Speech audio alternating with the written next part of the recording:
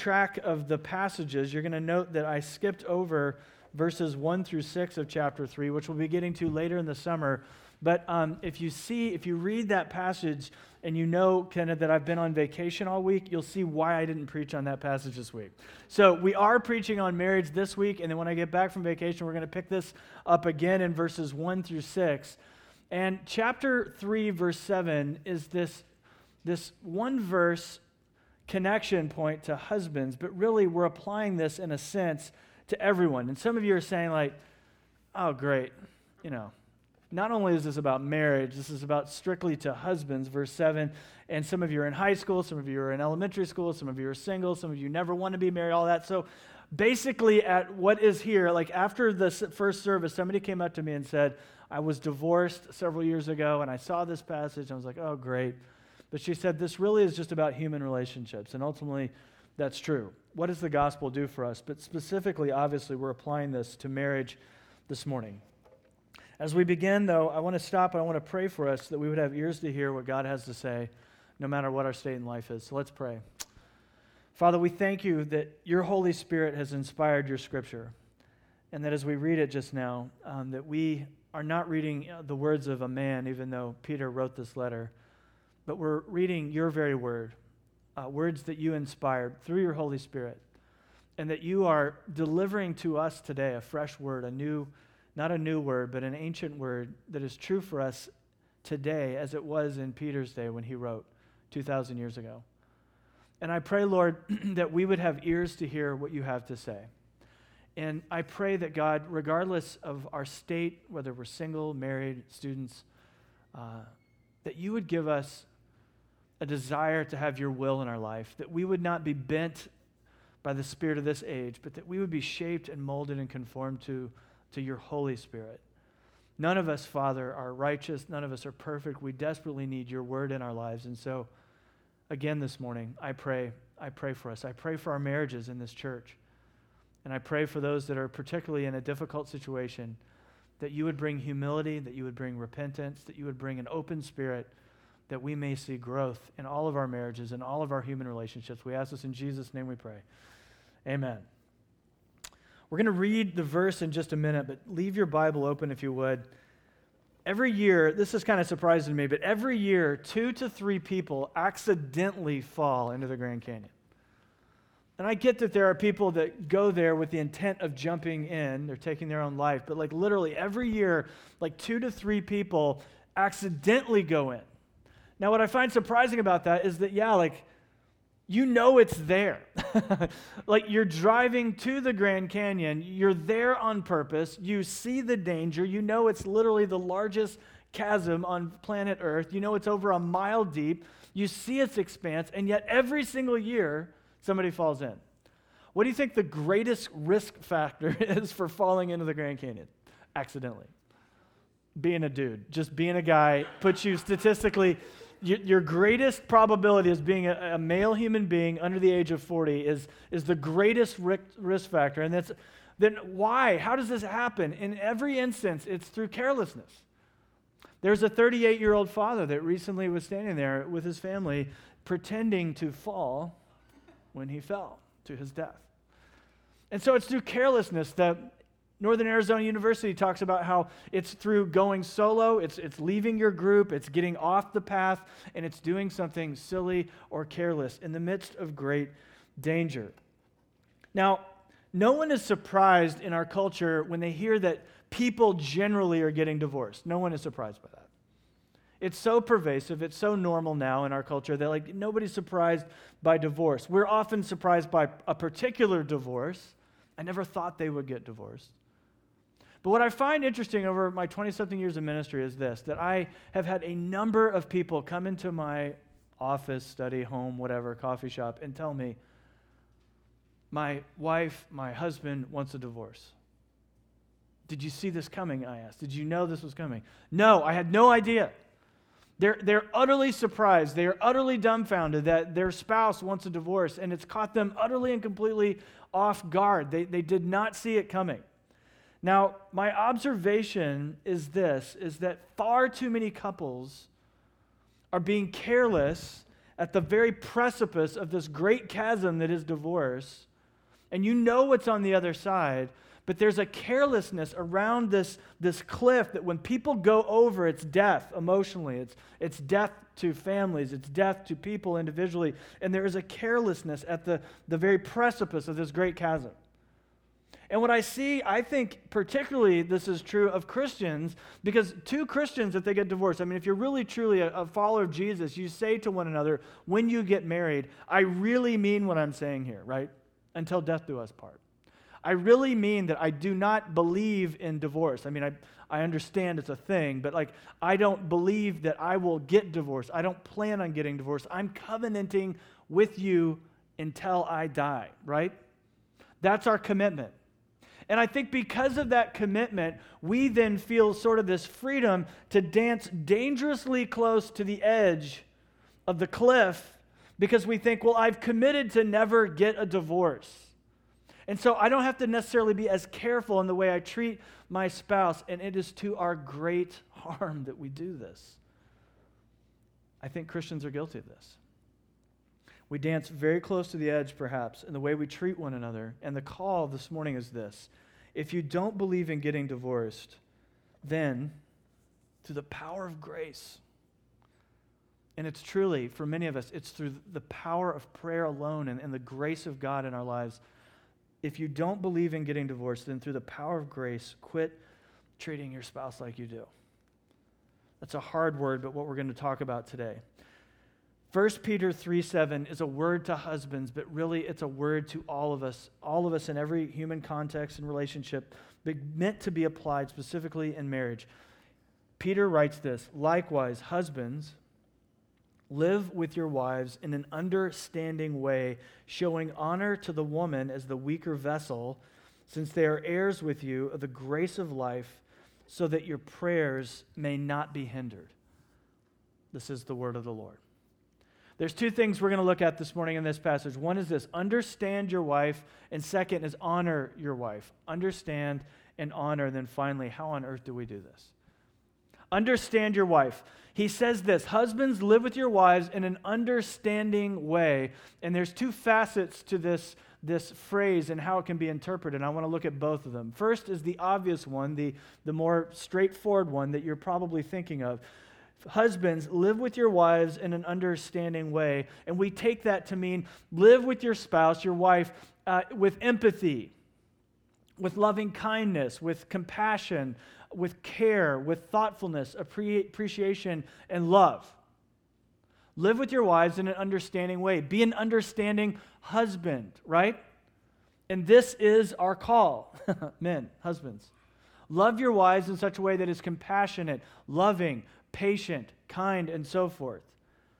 Now, a few years ago, some friends of mine noticed that I have this dual personality, and during the summer, I'm much more relaxed. So, it's currently summer, so this, in theory, should be true of me right now. So, especially on vacation, and this friend of mine coined this nickname of me and calls it Summer Scott. So they like Summer Scott, and they talk about Summer Scott, and like, Summer Scott's awesome. Like, you're so relaxed, you're so chilled. And so Summer Scott's a thing now. So like, my son Jacob has created a playlist on Spotify called Summer Scott. You can follow it. There's like 165 amazing songs on there that reflect what is Summer Scott and what Summer Scott's all about. So like, Summer Scott wears shorts a lot and flip-flops, and Summer Scott is spontaneous, and he's fun, and he doesn't get upset that easy. Summer Scott's not busy. Summer Scott takes long bike rides on the beach, and this sounds ridiculous, but like plays tennis, and like just ready to have a good time, right? That's Summer Scott. Well, so Summer Scott is all this fun-loving thing. The problem, though, is that real Scott goes on vacation with Summer Scott. See, real Scott, normal Scott, ordinary Scott, has just come through several months every year when we go on vacation in the summer of stress and strain that is my life, right? So leading a church, leading a family, being me, pressures, strains, all that. There's difficulty. And I bring that into vacation mode, and especially that first week, there's this expectation that Summer Scott will come out. What I've found in myself, 1 week of vacation does very little good for me, just to be honest. It takes like 9 or 10. No, I'm kidding. The first week is just me sort of getting out of ordinary Scott and into Summer Scott mode. And my sons praise Summer Scott when they see evidence of Summer Scott. And they'll say, I see that, Summer Scott. Like, and I see you. And like, if I dress a particular way, if I act a particular, it's like, Summer Scott. We like Summer Scott. And then if ordinary Scott creeps in, like, Summer Scott, like, this is not the way you're supposed to act right now. And so they praise Summer Scott. They scold ordinary Scott. Young couples are often like Summer Scott. You know what I mean? They're fun, they're optimistic, they're easygoing, because the realities of life and marriage have not yet fully taken root.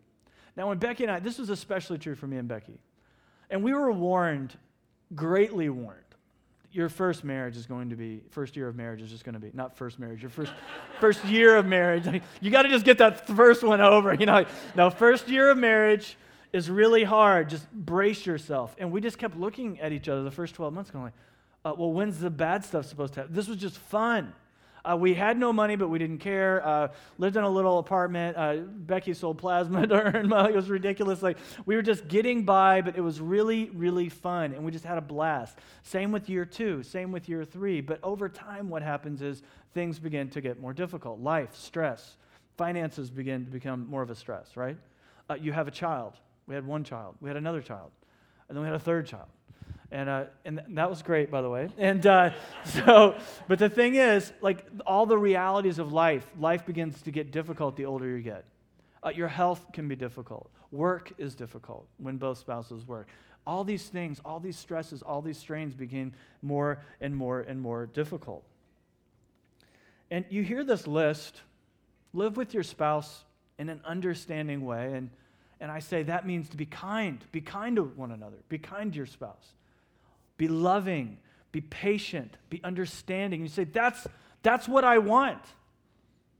This has always been my goal. This is what I've always envisioned my marriage would be like, that I would be understanding and kind and loving and passionate and so forth, and she would be loving and kind and passionate.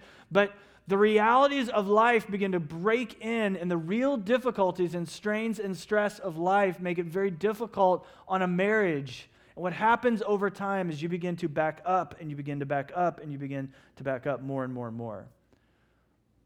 God's will, if you're a student of the Bible, you know is this, from Genesis 1 and 2, and then reiterated again by Jesus Christ himself, and then the Apostle Paul, is that the two shall leave their family of origin, and they shall become one flesh.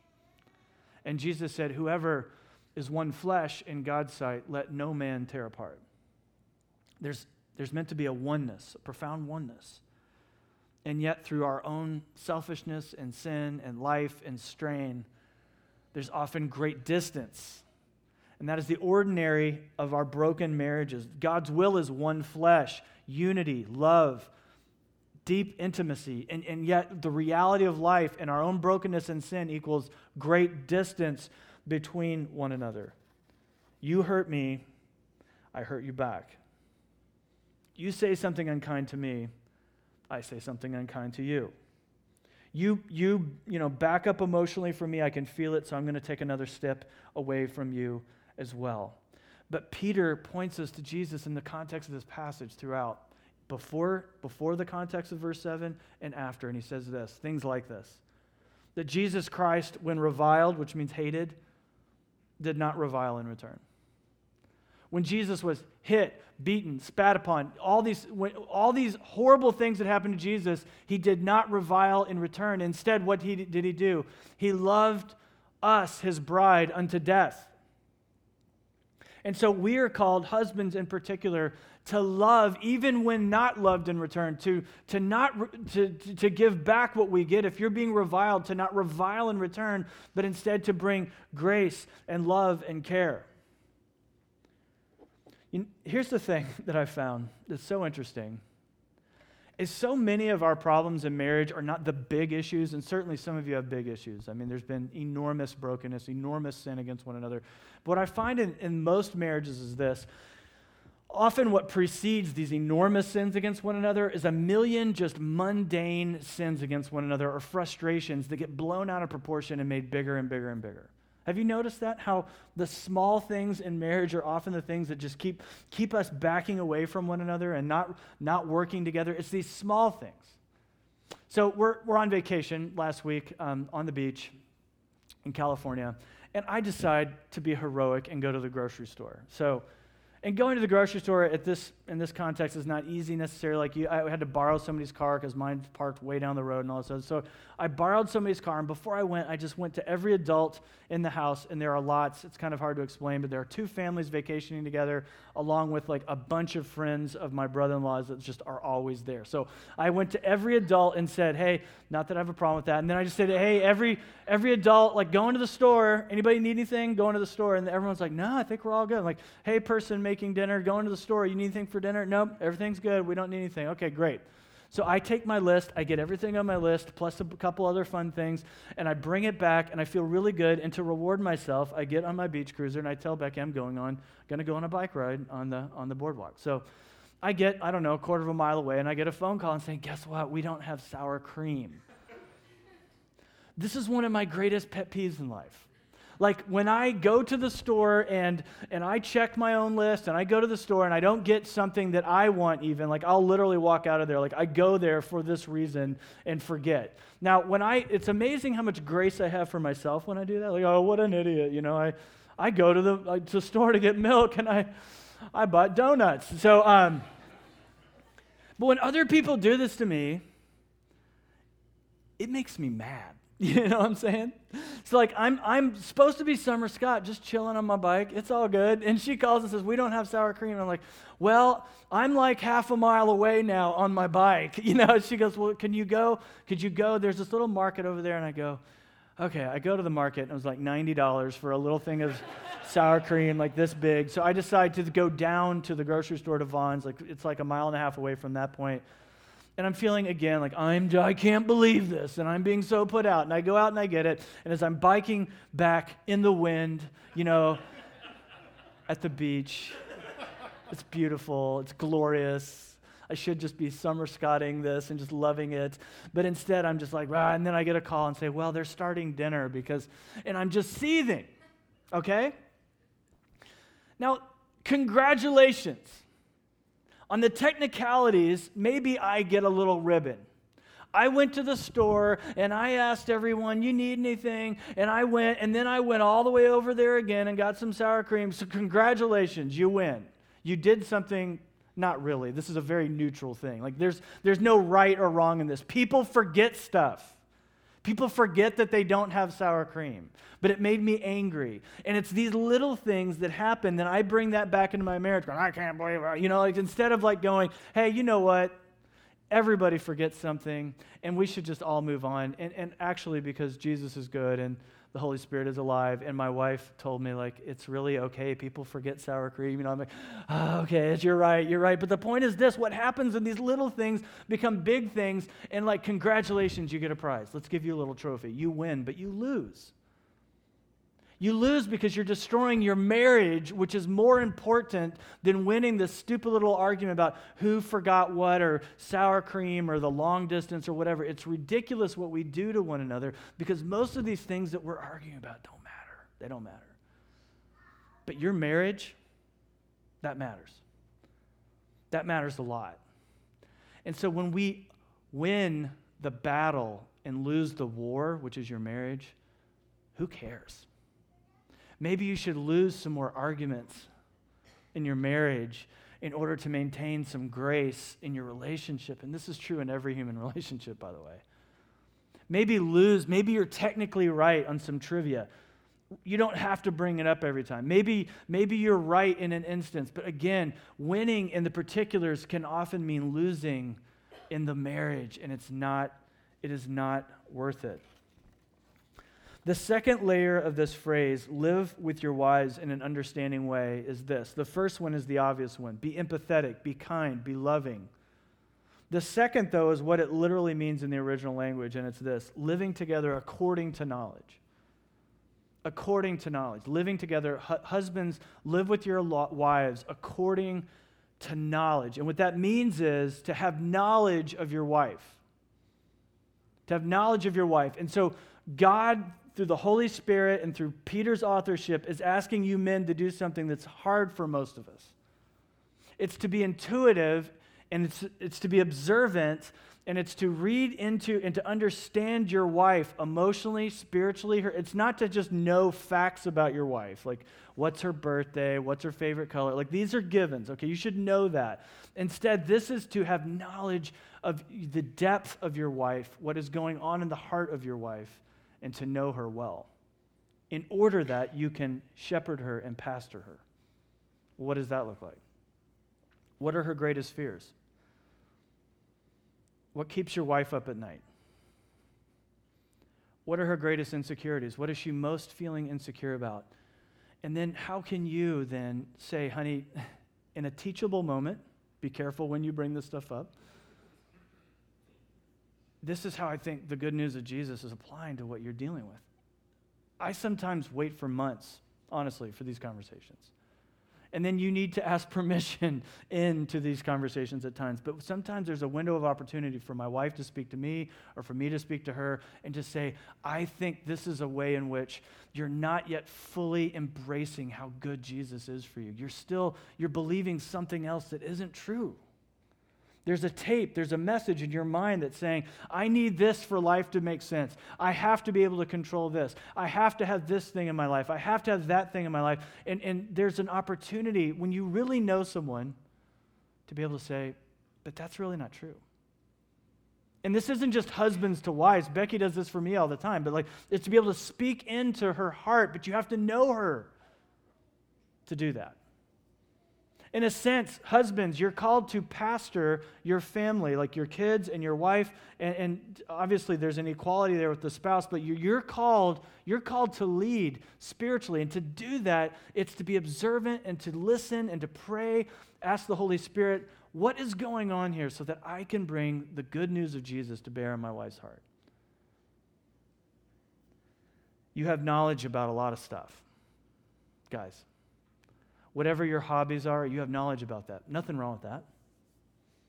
Some of you have already started your fantasy football team knowledge. Like you're already cranking, like you're doing your research. And, ultimately there's nothing wrong with that. I think it can get a little out of control. But I'm just saying, there's nothing wrong with that. But you have knowledge. Here's the thing. You have knowledge about stuff you're interested in. Are you interested enough in the human beings that God has placed in your family? Then this is your calling. To know them. Your wife, to know her, to love her so well you understand her and then can apply the good news of God's word to her life. The next thing I want us to see is understanding your wife. The next thing is honoring your wife through several different layers. Honor your wife. The next phrase is this: show honor to the woman as the weaker vessel. Now we've got to talk about that. The weaker vessel. What does that mean? I'm going to read to you what the study notes say from the ESV Bible because I'm just terrified to try to define this myself.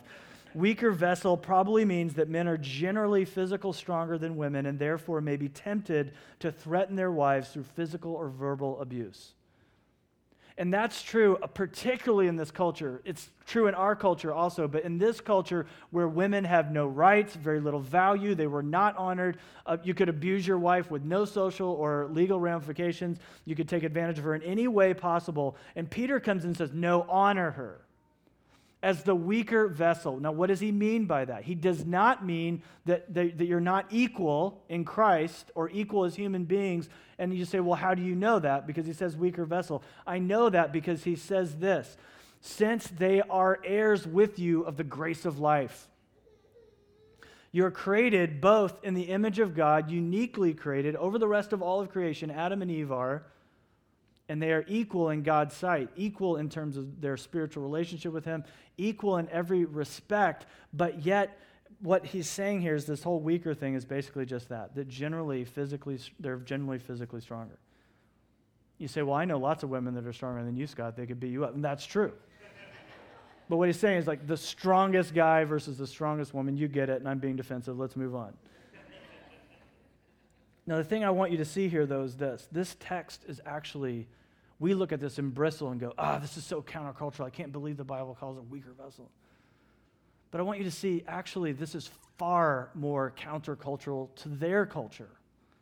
He's telling this patriarchal, abusive culture where women are devalued and marginalized constantly. He's telling them, husbands, honor your wives as heirs of the grace of life. That was unheard of in that culture. That was unheard of in that day. And the gospel now is being brought to bear on these people, and he's saying, honor your wife. The world says you don't have to, but the gospel demands that you must. Honor her. How? Through your faithfulness. And before I get into that, I just want to say this. Fathers, your children desperately need to see you honoring your wife in all the ways that we're going to talk about just now. Your children need to see you honoring your wife, and here's why. If you have daughters, they are going to be peering into how you're treating your wife, and then they're going to take that as an expectation of how they should be treated. If you're verbally abusive to your wife, your daughters are going to go out in the world saying, well, that's what I expect. If you're physically abusive or emotionally abusive or manipulating your wife, what they're going to do is then go, well, this is how I should expect to be treated. Is that really what you want for your daughter? Fathers, your sons need to see you honoring your wife because they will go out into the world, marry a woman, and they will treat that woman the way you're treating your wife most likely. And here's the deal, dads, husbands, hardly any of us have had good examples of this. And you say, well, I was just a guy too, and I'm bringing that stuff. I'm bringing my baggage into the world. Well, it's time to be shaped by grace more than your past. It's time to now be shaped by the gospel more than what you saw in your own home. Now be walking in what Christ is calling us to walk in because there's too much at stake for the next generation. Walk with Jesus in such a way that you honor your wife. Honor her with your faithfulness. Men, every one of us in this room, I mean every one of us, we are all prone to the sins that are common to all men, every one of us. And there's a call for us, men, as we love Jesus, to say, that's not okay. There's a temptation to look around and go, look, every dude I know has wandering eyes. What do? I'm a dude. Jesus says, no, I want more for that for you. Don't give permission to your heart just to wander with your eyes and look everywhere and have lust for women that aren't yours. Like, don't give yourself permission.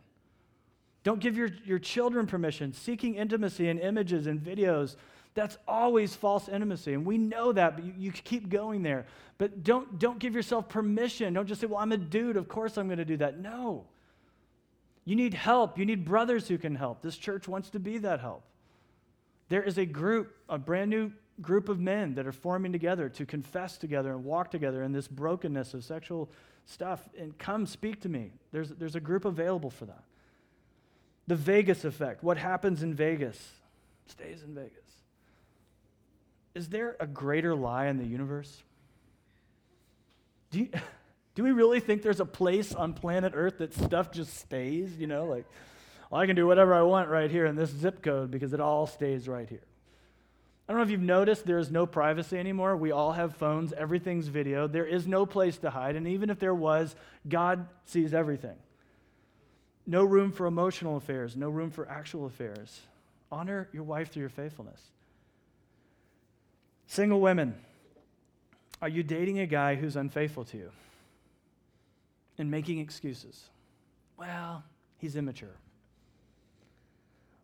What do you think he will do when you put a ring on his finger and he stands before a group of people and makes vows? You think somehow that's going to automatically, like a wand, it's going to change everything. It's not. Single women, what's happening now is the best predictor of what's going to happen in the future, but it gets worse. It gets more difficult because now you're covenanted together, and it's much more is more at stake. Single men and women, be faithful to God now with your sexuality. Whether you're a teenager, whether you're an adult, regardless, now honor your future spouse now by your faithfulness to God. Next, honor your wife physically. Never physically intimidate your wife. Never threaten her. Don't get in her face. There's just no room for this for a Christian man. Some of you were raised this way. Some of you saw this in your home. Some of you, that's your natural inclination. But you've got to get help. Men, if this is your natural bent, you've got to get help. This is not okay. This is not the way to treat any human being, but especially the wife for whom you're supposed to be laying down your life. Women, this is like a seminar today. Single women, young women. If you're dating a guy who is physically abusive, emotionally abusive, manipulative in that way, run. Things don't change just because you get married. You're not going to change him. This is not your responsibility. You're not his mommy. Run. Third, honor your wife with your words. We honor our wives when we tell them that we love them. We remind them how beautiful they are to us. When we speak up and say, I love you. When I have to admit, this is an area where I excel. I have so many other areas where I really struggle, but I will often go up to Becky and just say, you're as beautiful as the day I met you. I love you. I'm just so captivated by you. If I weren't dating you, I would be doing, or married to you, I would do everything I could to get you to go out with me. And believe me, lots of other areas where I blow it with my words because I'm too sarcastic and I joke around too much. The verbalness gets me in trouble in both directions. But we're called to honor our wives with our words. Honor them privately. How we speak to them in private.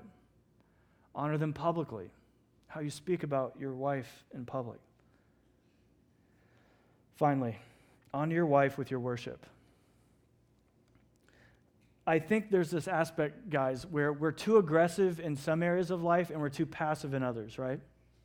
We're too aggressive in some areas of life, and God's wired us to be aggressive. We start stuff, we build stuff, that's good, but sometimes we take that intensity and it's too intense. Other times, though, there's a tendency to be passive, like Adam, to stand passively by as Satan is literally tempting his wife to do the most evil thing that's going to lead to literally the undoing of humanity. And Adam just kind of stands there checking it out, watching silently. And I think there's a carryover for us men spiritually where we often back up and don't take responsibility spiritually for our family. Men, take responsibility. Is it always your wife asking to pray? Is it always your wife saying, gosh, we haven't been to church in a while? Is it always your wife saying, we really should read together? Is it always your wife initiating spiritually? It's time, men, to pray with your wife, to pray with your children, to read scripture with your family. You're like, but my wife knows 1,000,000 times more about the Bible than I do. It doesn't matter. This isn't a contest about who knows more. This is about you loving your bride and praying with her and praying for her and taking initiative. Now, what do we do, though, finally? What do we do? Some of you literally are like right here, and many of us are dangerously close, but you're like at the edge of the Grand Canyon. You're flirting with disaster. You're not being careful with the way you talk to one another. You're not being careful with, you're withholding things that you should be saying, you're not saying, and you're saying stuff you shouldn't be saying. You're doing things you should not be doing to one another, and yet you're not doing other things that you should be doing. And there's all this junk, and you're just like tempting, and you're saying, well, we're never going to get divorced. We're never going to divorce. But you're treating each other like we believe in divorce.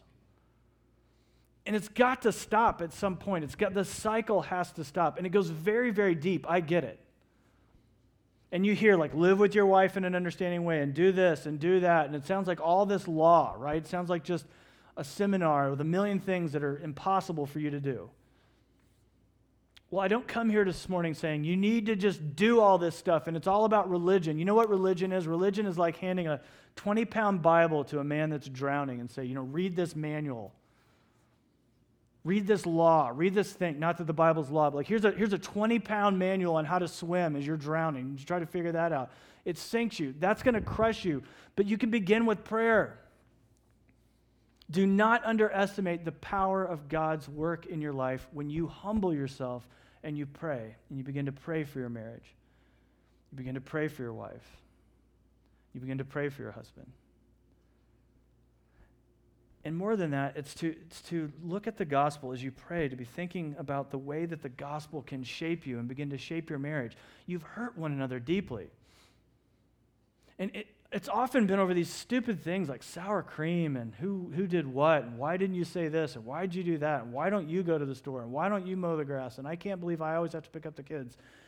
And what happens is you take one step away and one step away, one step away, and now there's a Grand Canyon of emotion. There's just too much distance. And the only way this thing is going to break down and there's going to be hope in this thing is for you guys just to honestly say, we've gotten to a place we should not be. We need to start breaking this cycle. Men, if you're listening this morning, actually listening, let it begin with you. Take ownership and begin to say, honey, here's where I think we stand and here's where we need to go. We've got to quit doing this to one another. Wives, the same. Either you can let the grace of God and Jesus shape you into the husbands and wife God's intends, or you can continue to flirt with disaster at the edge. Peter says, wives and husbands are heirs in the grace of life. You are heirs together in the grace of life. In Christ, we don't get what we deserve. We get grace. I want you to think about that. What would you get from God if you got what you deserved? Spiritual divorce. If you're like, hey, if you treated your spouse, or if God treated you like you're treating your spouse oftentimes, you know what you would get? Spiritual divorce. If God treated you the way you deserve, meaning, like if God actually gave you what you deserve, what you would get is distance. You'd get a no when you pray. You'd get nothing but cold-hearted divorce. No. If you got what you deserved. But in Jesus Christ, you don't get what you deserve. You get his mercy and his grace and his steadfast loving kindness. You get his mercy. You don't get what you deserve at all. You get his grace and his kindness and his love.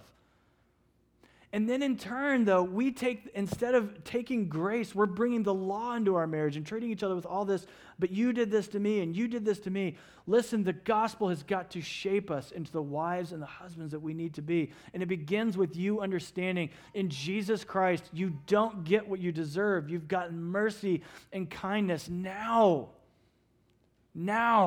in light of that. Can you not forgive one another for double trips to the store and all the ways you've mistreated and hurt one another? Can we not bring some mercy and some grace into our marriage? On our vacation, we go with one of our brother-in-laws, Dave, and Dave's really into music, but at the beach, he really only has 2 or 3 artists he listens to, and one of them is Jack Johnson. It's like Jack Johnson all day, all night. Like about 8 to 10 a.m., Jack Johnson begins, and about the time we go to bed, about midnight, Jack Johnson turns off. So it's like all day, Brush 5 Fairy Tales, Banana Pancake. It's just all Jack Johnson, which is perfect for the beach. It's the right kind of music. And it begins to just get in your brain. It's just on. It's always on. It's just in your brain. When you're even out at the beach and not at the house, like you just hear it, Jack Johnson. You're just grooving. Summer Scott's jamming to Jack Johnson. And in a sense, what you need desperately, Christian, is for the gospel to become the soundtrack of your heart. No matter where you are, no matter what's happening, it's just this thing that keeps repeating in your life, this idea that you need Jesus, that he's given you mercy and kindness and grace, and then letting that trickle into how you're treating other people, especially those whom you are covenantally bound to. The gospel. Jesus has been so good to me. He's forgiven me of so much. How can I not just forgive all these things that are going on in my marriage? How can I not let that go? In every marriage, we hurt each other. We let each other down. Some of it's intentional, some of it isn't, but the gospel means to shape and change us. Let's pray.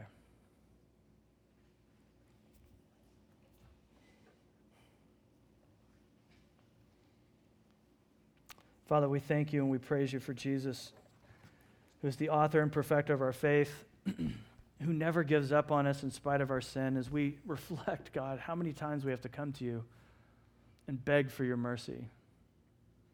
How often we come back literally with the same story. I did it again. I did the same thing again. I said the same thing. I thought the same thought. Our motives are often so wrong. Our hearts are often so far from you. And yet in you, we keep receiving mercy and kindness and forgiveness and love and a steadfast commitment to our salvation and our growth. And so, Father, I beg you to work that into our hearts in such a way that it changes the way that husbands are husbands, and it changes the way that wives are wives, and that it changes the way single people expect their marriage to be and they plan for. So, Father, shape us, mold us by your good news. In Jesus Christ's name we pray. Amen.